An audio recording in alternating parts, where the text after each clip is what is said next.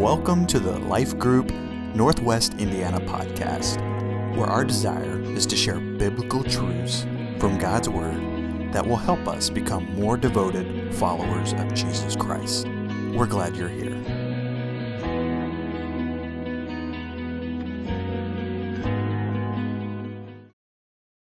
So we're going to continue our series on the laws of study. What do you guys think so far? Eh? Yes. You guys are excited. Okay, Chad enjoys it. That's good. We got one. All right. I like it. Okay. All right.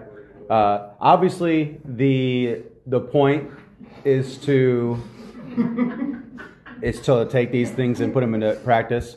Joanna has already taken 27 photos of Gabe today. Just so you know. And she is just rapid fire on social media. Man, I'm such an easy target. Well, What a mistake I made. yeah, it is. I'm sorry. I deleted it. Yeah, but too late. So we're continuing our series today, and we're going to jump into that. But before we do, we're going to give a little bit of a review, like we have been doing. We'll give an introduction, then we'll get into today's law. Yeah, let's do it. So the 4 steps of interpretation. Number 1, we said grasping the text in their town. Does anyone remember what that means? Their town versus our town. Our town means not their town. So just to quickly remind you guys about that. The question is, what did the text mean to the biblical audience? You always have to ask what it meant to them before you ask what it means to me. Growing up, I was always thinking the opposite. What does this text mean to me? And it's good to be practical, but again, the Bible does not, the epistles, it never said Paul the Apostle to the Americans. It was always to the Galatians, to the Ephesians. And so you have to understand what the people of Ephesus were going through, what the people of Galatia were going through. And once you understand that, you can better understand the interpretation for you.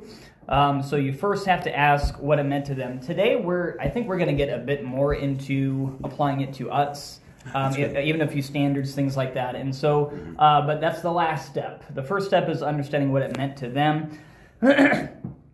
Number 2, measuring the width of the river to cross. Does anyone know what that one means?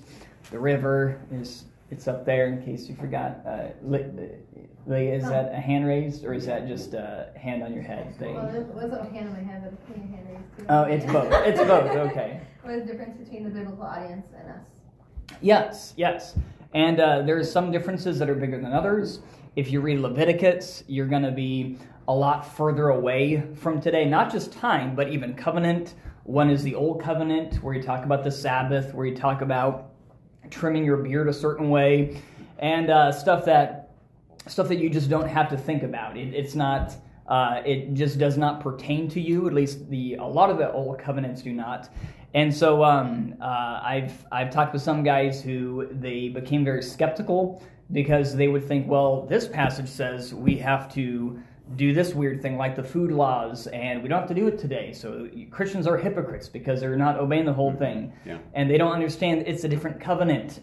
It's 2 completely different jobs entirely. And so understanding that, of course, we have language. That's a big one that we talked about. Obviously, Hebrew, very different than English. Greek is a lot more similar, like alpha looks a lot like an A, beta looks quite a bit like a B. And so, but not just the language, but even idioms, things like that we talked about.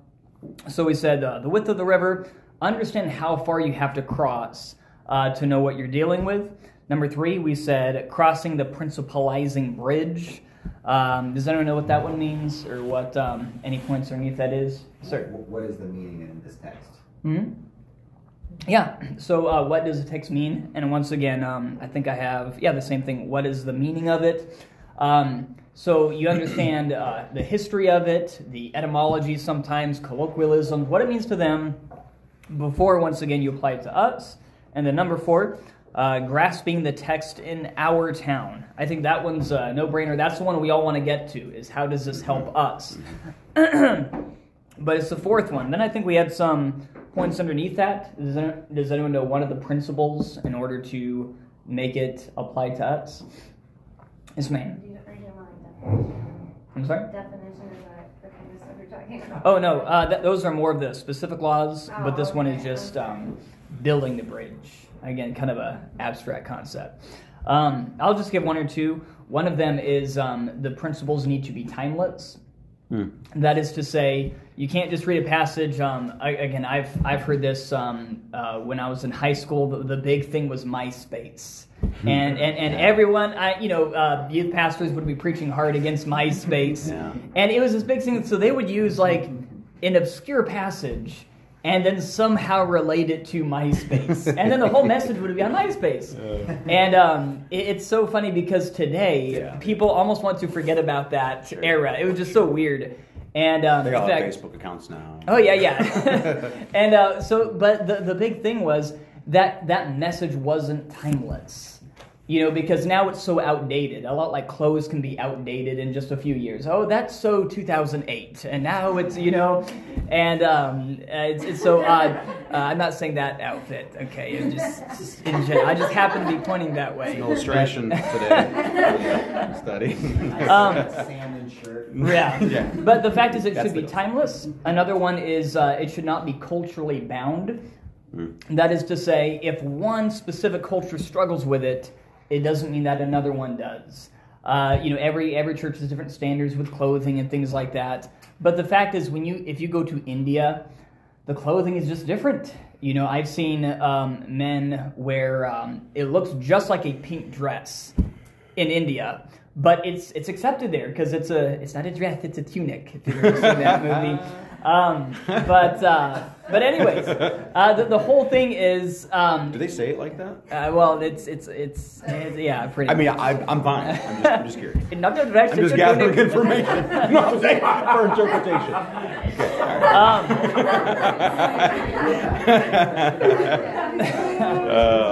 Anyways, but the thing is, just because something is maybe not accepted in your culture does not mean it's anathema in every culture. I looked into it, and apparently pink wasn't even considered a feminine color until I think within the last, I want to say maybe 4 decades. I want to say and again when I say that, even now, I think in the past 15 or 20 years, So it hasn't been feminine. Everything keeps going back to you. I don't know why. Anyways, but even then, pink has not been feminine for I think the past 15 or 20 years. And the fact is, things change, and that's the whole point. So I'm glad we actually coordinated this so we would wear it just to exemplify the fact that things you all were change. jumping to conclusions, weren't you? You took the bait. You took it. But the fact is, things change over time. Things have always changed over time. One passage about hair, where it talks about the shame unto men to have long hair. Even then, there are scholars that debate, was that specifically the culture of the day, or is it a sin, even to this day? And that's, I don't know if we'll get into that today, but the fact is, you have to consider this. Is this a cultural thing, or is this like sin in general? And Paul laid out the roots of sin: adultery, fornication, uncleanness, lasciviousness. Dress standards just wasn't one of them, and we can talk about that. But again, he didn't mention and long hair as one of the big sins: wrath, malice, hippie hair. It just wasn't up there, or scraggly beards, or just whatever the standard is. And so the fact is, it's fine to have standards, and I think everyone should have standards, but the things that we get from Scripture that really change our life should not be culturally bound. Basically, if you get something from Scripture, can you preach that in any other culture and it still makes sense? If you were to preach on MySpace and you go to places in Africa, especially today, you'd be like, this just doesn't translate well. It just doesn't make sense. Yeah. And so, but the Bible is timeless. Adultery, that's something that you can still preach on 2,000 years later, and it's still wrong. Along that line, I was listening to a podcast, and a preacher was saying that a college-age young man was talking to him about music, and he was struggling because his pastor would preach that the only godly music, the only scriptural music was bluegrass. And yeah, and I want to hear the argument so bad. I know. I mean, we could probably take a wild guess what region of the country these people were located in, but Is it like a Greek word for banjo or something? maybe. Answer would surprise you, LA. Oh wow, that sounds culturally accurate. No, but the whole concept was, if you were to pick up that truth, would you be able to preach that in Africa? Culturally speaking, I mean, it doesn't even fit our culture here, much less in another completely different country. So it fits that narrative or that concept what he's describing today. That's good. Yeah, and so we'll get into that. Do you want me to quickly review the other laws? Sure. Okay. So or Ashley, do you want to go first with the first law? Definition. Oh, there you go. So we talked about the law of definition. What do words mean? English words change over time. And like the word "gay," used to mean just happy. Don, we now wear gay apparel. It's kind of weird to sing that song today. Anyways, but definitions change, and especially when you get into Greek and Hebrew, you don't have to know how to read every single Greek and Hebrew word, but you can look things up. There's a lot of apps out there. It's a click of a button, and you can see the basic word there. But words do change. One word is like even the word meat. We think of meat today as burgers, steak, whatever. But a meat offering was literally an offering that didn't have meat in it. Meat just meant food in general. And a meat offering was like a grain offering. It would be flour, bread. So literally a meat offering was not a meat offering. Or like the word issue, that person has issues. Issue literally meant fountain. Like if a person has an issue of blood, it meant a fountain of blood. A few different terms for that. Or like guard your heart because out of it are the issues of life. It's the fountain of life. In other words, you can't live without your physical heart. Therefore, you need to guard your spiritual heart. And so, but words change all the time. And of course, English as well as Greek and Hebrew. Second law was a law of usage. Does anyone know what that one referred to? It meant the usage of something. I'm sure. I'm just thinking all my students will say things like that to try to answer it without answering anything. But we don't do that here, guys, right? Never. We just don't answer. Yeah, show them. Look at your phone. Who's the idiot now? Anyways, a lot of usage. We talked about idioms, colloquialisms, expressions, things that don't translate as well into English. Like even the people talked about when Lot's wife turned to a pillar of salt. Some people believe that was a colloquialism. That just meant she was dumbstruck. She literally became like a vegetative state, just went into shock, and then just died, like became comatose. Other people think she literally turned to a pillar of salt. Obviously, God can turn anyone to salt, like He can do that. But some people think that might have been a colloquialism. That was more of a Hebrew term that just meant she. In fact, we see a different example with I think it was Abigail's husband. Was it Nabal? I always forget. It's one of those. But the Bible says he turned in like this vegetative state where he just kind of was in shock. So, but the fact is, when you read something, if it sounds kind of weird, don't just gloss over it and think, that's just kind of weird Bible stuff. These were real people. They had real expressions. And so chances are it could be something, or even the term seasoned with salt. Let your speech be all with grace seasoned with salt. If you look up that term, every sacrifice had to be seasoned with salt, or it would not be accepted. And so God will not accept us if we are not seasoned with salt, if we're not purified, if we're not preserved. We're the salt of the earth. We must preserve the earth and make it acceptable. So things like that. Next we see the law of context. Can anyone think of an example of the law of context? Yes, sir. I was ready with the definitions. I'm sorry. I don't have an example. But you raised your hand. Nice. Context means we have to draw the meaning from the context of the words, like... go ahead, Ashley. I was thinking of because they give an example, I can do all things through Christ. Oh, yeah, that's good. That verse, it can definitely be taken out of context. Yeah, because by that verse, I can sin through Christ. I can do all things through Christ. That's true. Yeah, you could take a verse to mean anything you want it to out of context. And, the news does it all the time where they'll take some guy's one statement and, he meant...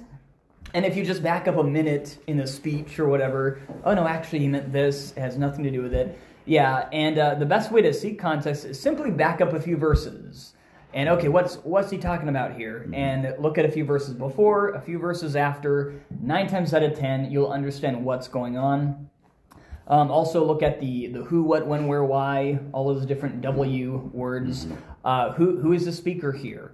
Whom is he talking to? What's the audience? And when is he talking? Again, going back to the different, the width of the river, right? Is this Old Covenant, New Covenant? Jesus said this, but this was before he was crucified, so it's technically still Old Covenant. And so a lot of ways to dissect those. Next, we have the law of historical background.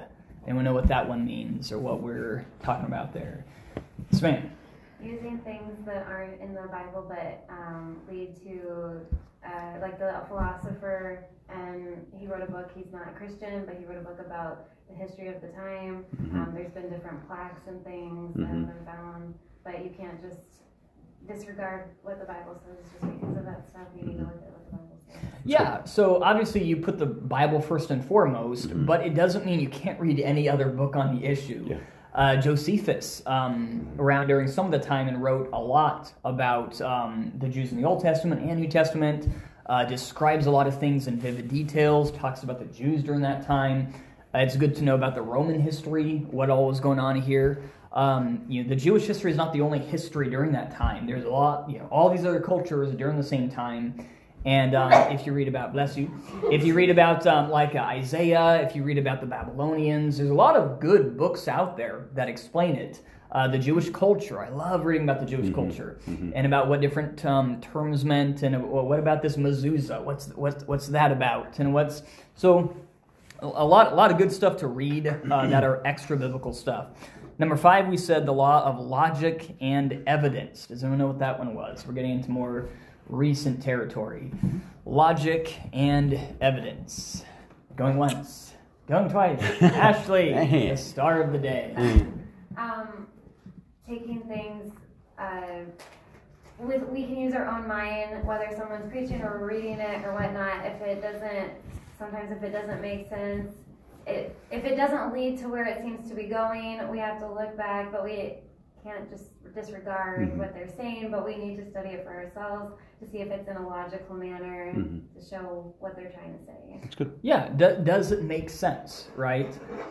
There are, I've heard some preaching that it sounded good, but the best way to understand if something is logical is to take it to the last step.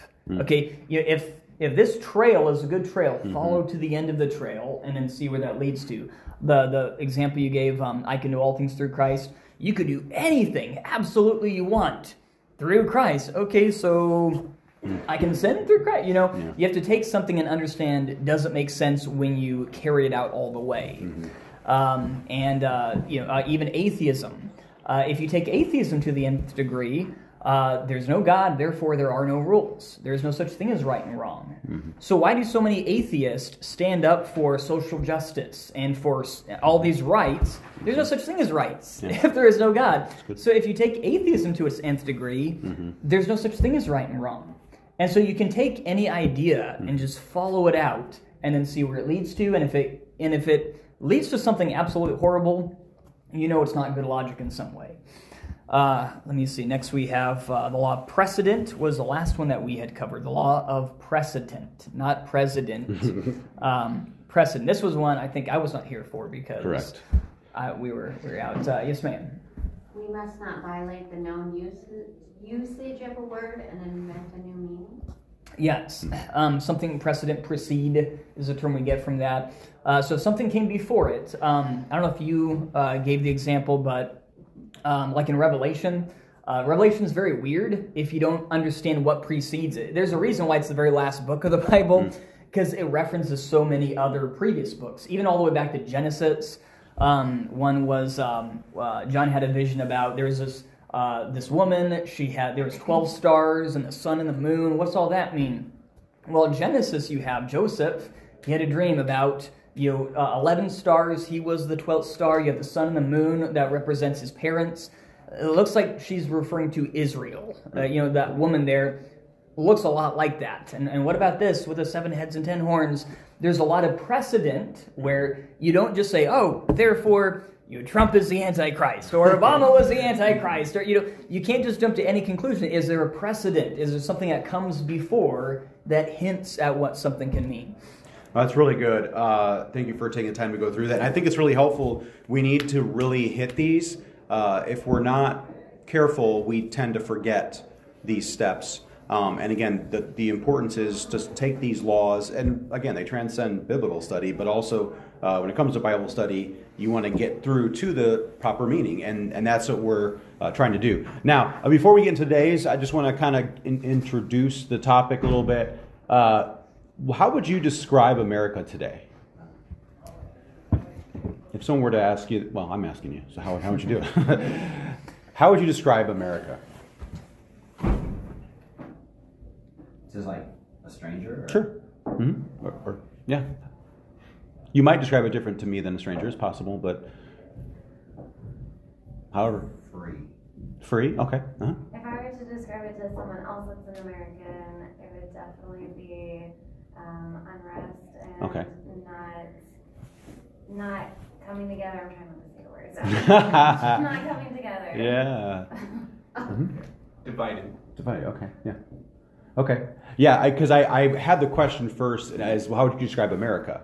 That's how, if you describe America, you think of freedom.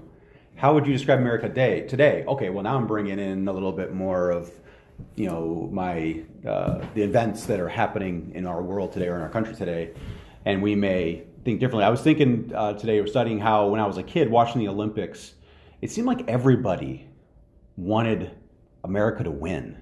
We all wanted America, and we definitely wanted to beat, China and Russia, and it was a big deal. I mean, the Olympics was a big deal to win, and we pulled for our country. I think we still do, but there's a lot more. As an adult, I see there's a platform, there's an agenda, there's all these things, and it's like I don't even really care to watch it anymore, just because I don't want to be this propaganda that's just constantly being. I mean, really, if you watch commercials, it's all propaganda.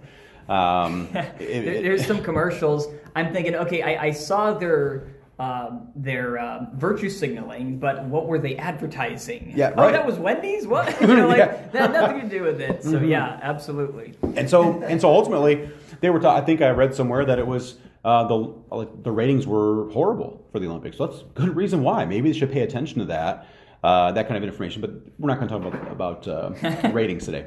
So today we're told by leaders, in order to have unity, we must accept diversity, or we are the ones disrupting harmony. So you said, disrupting. So ultimately, again, if that's been a shift in perspective. Now, if we don't accept diversity, we are disrupting harmony.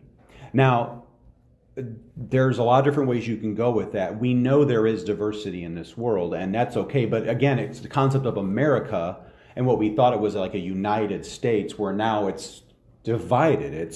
It's turned into something else. And I see that kind of mindset where, if you don't accept me, then you're the issue. That's a forced unity. That makes sense? Yeah, if you don't accept my sin, then you don't accept me. Right. There is a difference. And you're the issue, right? And so in that case, it's not a forced unity. It's what they would say, but it's compliance, right? It's what it is. We're forced into some form of compliance masked as unity. So interestingly, unity, I looked up a few definitions. One was a state of being one. Makes a unit. That makes sense. One, interesting, the absence of diversity. I thought that was interesting. Literally, the definition. So this study is not supposed to be political. That wasn't the point I was trying to make in here. I was trying to make us think. However, the absence of unity is often based on politics. It's really the case. If you talk about in Ephesians, I believe it was, talking about strife. In other words, it's literally politicking. Like literally, the word means politicking. Like you're going around trying to gain votes for your side, causing division within a church that's supposed to be a unit, supposed to have unity. And so, so the question is, with all this diversity that we see, how can we have unity? How can we have unity? And I believe the answer is the gospel first. The gospel is what brings us unity. The gospel changes everything. And so a few things in introduction that I want to talk about was, it is in Christ that we find unity in the church. This Holy Spirit himself actually is the one who gives us. If you turn to, you don't have to because of time, but Ephesians 4, it says, I therefore, the prisoner of the Lord, beseech you that you walk worthy of the vocation wherewith you are called, with all lowliness and meekness, with long suffering, forbearing one another in love. This is a prayer that I would pray, that I would do these things, that the Holy Spirit would help me do this. And it's interesting, verse 3, endeavoring to keep the unity of the Spirit. To keep it. The Spirit, we do nothing. We did nothing to gain this unity, but we can do a lot to keep unity within the church, to protect it. And then eventually it goes into there's one body, one Spirit, even as you're called in one hope of your calling, one Lord, one faith, one baptism, one God and the Father of all, who is above all and through all and in you all. That's unity. One, right? That's unity. So we could say that we find unity in the church. Interestingly, if you go to Ephesians, it talks about one building fitly framed together. We're one body, or one building, as Ephesians would say. And so that's one. I was thinking of another one. It is God who unites us in marriage. God creates the unit in marriage. Jesus quoted in Matthew 19 and said, for this cause shall a man leave his father and mother and shall cleave to his wife, and they twain shall be one flesh. Wherefore they are no more twain, but one flesh. What therefore God hath joined together, let not man put asunder. So we would say like divorce comes from man, not from God. And going back to the idea of the church, if there's disruption in the church, it's not God doing it. It's man. We're the problem. And even going now into the Word of God, it's united because it's His Word. He's not divided, right? His Word is not divided. The Bible Project, if you listen to that, they talk about the Bible is a unified story leading to Jesus Christ. That's kind of their mantra. And it is a unified story. And now if you were to pull out a book, you may not understand the storyline, but the Bible was never intended to, like one book was never intended to be read alone. It's one book in a line of, in a storyline that leads to Christ. And so if it becomes disjointed, changed, manipulated, that's not God's doing. This is the Word of God now. We're talking about laws of study in the Bible. If there is confusion there, what we can say is that the problem is not God. It's our understanding of His Word, right? It's our interpretation, how we're handling it. And last week we talked about the Church of Berea, that they handled it correctly. Their unity resulted in the fact that they listened and then they studied the Scriptures and found that it was true, based upon truth.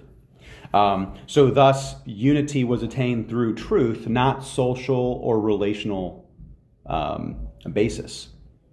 So again, it kind of goes back to what we said before. Like in many cases, we need to adjust what we believe based upon like social things, right? The pressure to change or to accept something based upon social. Well, actually, no, our standard should be based upon truth, right? Would you agree with that? Yeah. Okay. So their social and relational unity was grounded in truth ultimately. So the question is, how do we keep the law of unity of the Scriptures? How do we keep that? When we're studying, how do we go through and follow that properly? So I'm not going to read the whole description they give. I'm just going to read one line, and I feel like it really encompasses all of the law of this law. And again, if you haven't caught it, the law is unity. Okay, law number 7. This basically we could define it as this: an interpretation must be consistent with the rest of Scripture. That's pretty clear, I think. I'll read it again. An interpretation must be consistent with the rest of Scripture. Yeah, if I could give one quick Please. example. So, being consistent, there are some verses in Scripture that by itself, it could mean three different things. If you read that one verse, it could seem, oh, this, you could lose your salvation, maybe, according to this verse. But it could be referring to this or this. There's one in Hebrews chapter 6 where it really looks like, man, it looks like you could lose your salvation if you take that one verse by itself, even a whole chapter sometimes. But when you compare it to the rest of Scripture, you have to test the incidental with the systematic. So if you have 3 other books and 15 other chapters that mean one thing, and you have one passage that could mean 2 things, one is way off and one agrees with the other 15 chapters, you always side with what the consistency is throughout Scripture. One interesting, as I was studying through this, I was trying to think of a biblical application, because they give the illustration of Trinity. So in this passage, in the explanation, they talk about the fact that the Trinity is not referenced. The word Trinity is not in the Scriptures, just like the rapture is not. But the theme is all throughout the Scriptures. Dale, on the way to church, we were listening to a sermon this morning, and he said, "Is Jesus in every book of the Bible?" I was like, "That's a great question. It really is a great question." And I had to explain to him that no, he's by name not referenced in the Old Testament. He's in every book of the New Testament, I believe, but he's not mentioned by name in the Old Testament. However, we know that he's all throughout the Old Testament. Like we didn't know his name was going to be Jesus when he was born, but all throughout the Scriptures, he's throughout the whole thing. And so I thought it was actually a pretty mature question from an 8-year-old. But as I was thinking through some passages, one thought that hit me was the centurion who had his servant who needed to be healed, who was sick. And Jesus said, "Okay, I'll go to your home." And he said, No, you don't have to. You don't have to do that. He said, you have the authority. If I tell one of my people to go do something, he goes, it gets done. Just speak the word only, right? And Jesus was amazed. Remember, he was shocked by that man's faith. But at that point, we didn't see long distance healing. We didn't see that wasn't something. In fact, the fact that these miracles were happening was astonishing. But I believe in that point, chronologically, as far as recorded in the Gospels, there's no reference to a long distance healing. So this man was exhibiting faith in what God could do based upon history, but not something that was necessarily within the text, per se. Does that make sense? So I felt like it was when we're talking about Trinity or things like that, things not necessarily referenced, he was like a biblical example of something like that.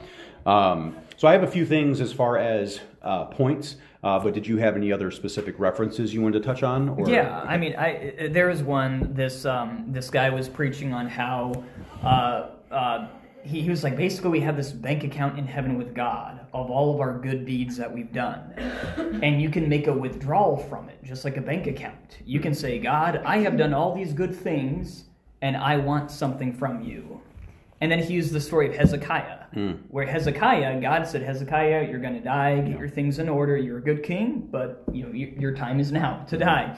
And Hezekiah said, God, I've done this for you, I've done this for you, I've done this for you, give me more time. And Isaiah said, all right, God will give you more time, but you're not going to like it. Fine. And it ruined Hezekiah's life because he didn't want God's will. But this guy, he used that story to say, you can make a withdrawal from your good bank account. And basically, almost like God is a genie, I've done all these good things, so grant me these wishes. And but it was a very bad interpretation because if you look at it throughout Scripture, Hezekiah was in the wrong. He was saying, I deserve this from you. And you see other examples where people said, I deserve this, God, and it never turned out. And it was maybe a very bad example of this, but it conveys the truth. No, that's really good. And we do that in prayer, right? That's not the point of today's study, but I think when you hear something like that, that's tempting God and manipulating God as if he owes us. And if, like we talked about last night, the very ability we have to obey him is given to us by him. So that's really good. So jumping into a few things, I want to give some really quick points. I'm going to read this quickly, so stay with me. This is pretty basic stuff. Maybe you've heard of this, maybe you haven't. But number one, there are no contradictions in Scripture. If there seems to be a contradiction, it must be in my understanding of the Scripture. So this is what happens. So you hear things and you disagree. Say someone you feel takes much Scripture and uses it as a weapon. Anybody ever thought of that happening? Okay. What often happens is we tend to think that that's how God thinks. And that's not true. God's word is truth. It's consistent. There's no contradiction. It was man who mishandled it, right? And so we have to be very careful not to judge God by mankind's works. And so first thing we need to understand is if there seems to be a contradiction, in my understanding, it is my understanding. So it's kind of like between Paul and James. It's a classic one. Are they divided? Well, if you read it a specific way, it sounds like they're saying the opposite things. Unless you study and you start to see that they're actually saying the same thing. It's just in a different way. And interestingly enough, because God's not divided, if God's not contradicted, it's interesting because they both claim to be a servant of God and of the Lord Jesus Christ. So if they disagree, their message comes from God, right? They're both slaves. That's the word servant, doulos. They're both slaves of God. So if their message from God to the churches or to the scattered Jews, if that's their message, then God is divided, right? And that's not the case. We know that. So we have to think logically there, and that's where this can come into. Number two, since there are no contradictions in Scripture, I must make sure that my interpretation is with the unity of Scriptures. I must make sure I go through that and be patient and wait and see what it says. Kind of like what you said, see it to the end. Mm-hmm. Real quickly, some passages seem to contradict another passage, but any particular passage or particular book of the Bible will not cover all doctrine. This is really important. What we want is for a specific book or passage to be exhaustive.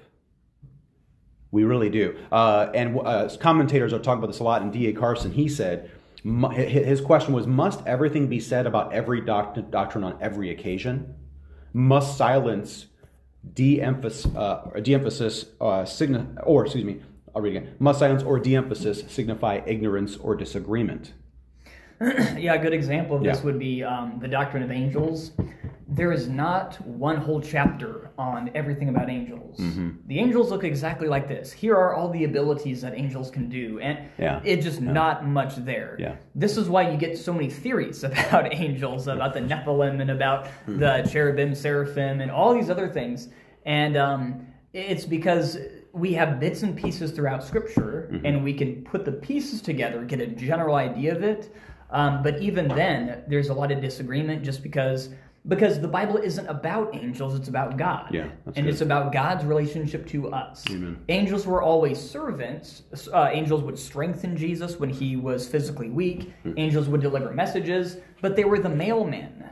That's what angels were. They were the mailmen, but it's not about the mailmen, it's about the message that comes from the mailmen. Yeah. And so, but that's one reason is it's not exhaustive. You have bits and pieces, but you don't have a whole chapter on it. Well, one thing that we went through going through the Gospels chronologically was parables. In many cases, we expect a parable to be a doctrinal statement when they're illustrations of a premise. He's trying to teach people, and some of these people are not Pharisees. Some of these people are trying to get through the day. They're trying to feed their family that day. So Jesus would use common everyday terms to explain a very specific thing. Talking about the kingdom is this. The kingdom of God is like unto. And so that's the frame we have to view. Remember, we talked about that over and over again. And sometimes the commentators or we will read it as if, oh, well, because this is this, and then you take it all the way through as if it's a doctrine, when actually it's just an illustration. And listen to this. It's not an illustration for us to kind of pick and choose this or that. It's the intent specifically that was used for that story. Like that, the way, because Jesus would interchange his illustrations, his parables, and change them, adapt them to the group. So they're not always meaning the same thing. And so again, that talks about unity there, where we may think that and create doctrine that's different from the rest of the Bible because of a parable or something along that line. Yeah, I've when I've been witnessing to people, I'll often use illustrations. You know, like if a building is on fire and there's only one fire escape, you know, I'll use something like that. But then some of them will be like, "Well, could I smother the fire? Could I?" And it's all, I'm like, "Bro, you're missing the point. Yes. I'm not. Don't try to dissect it. Yeah. Look at the big picture." That's good. And that's what parables are. Some people, they dissect everything. Like the prodigal son, I've been diving in and I love it. But does the field that the older brother worked in represent this? Does this? It's like, look, it's broad strokes. They're not the individual nitty-gritty stuff. No, that's really good. And so lastly, as we're closing, I know it's late, we mentioned earlier about how God takes diversity and makes it unity. But if the scriptures are unified or have unity, why is there so much diversity of interpretation? You hear that? So we kind of went the other way around. Because there's so much diversity, how do we get unity? Well, in this case, we have unity, but how is there so much diversity of interpretation? You follow that? So do you have any thought on that? Yeah, I mean, Paul gave the example with the church as far as the church is a body, and we are the members of the body. We're talking about church membership, but a member, it's a body part, an arm, a leg, a liver, a lung. And those are all very different, but they work together. A lung is very different from the liver, but they both work with one function: keep you alive.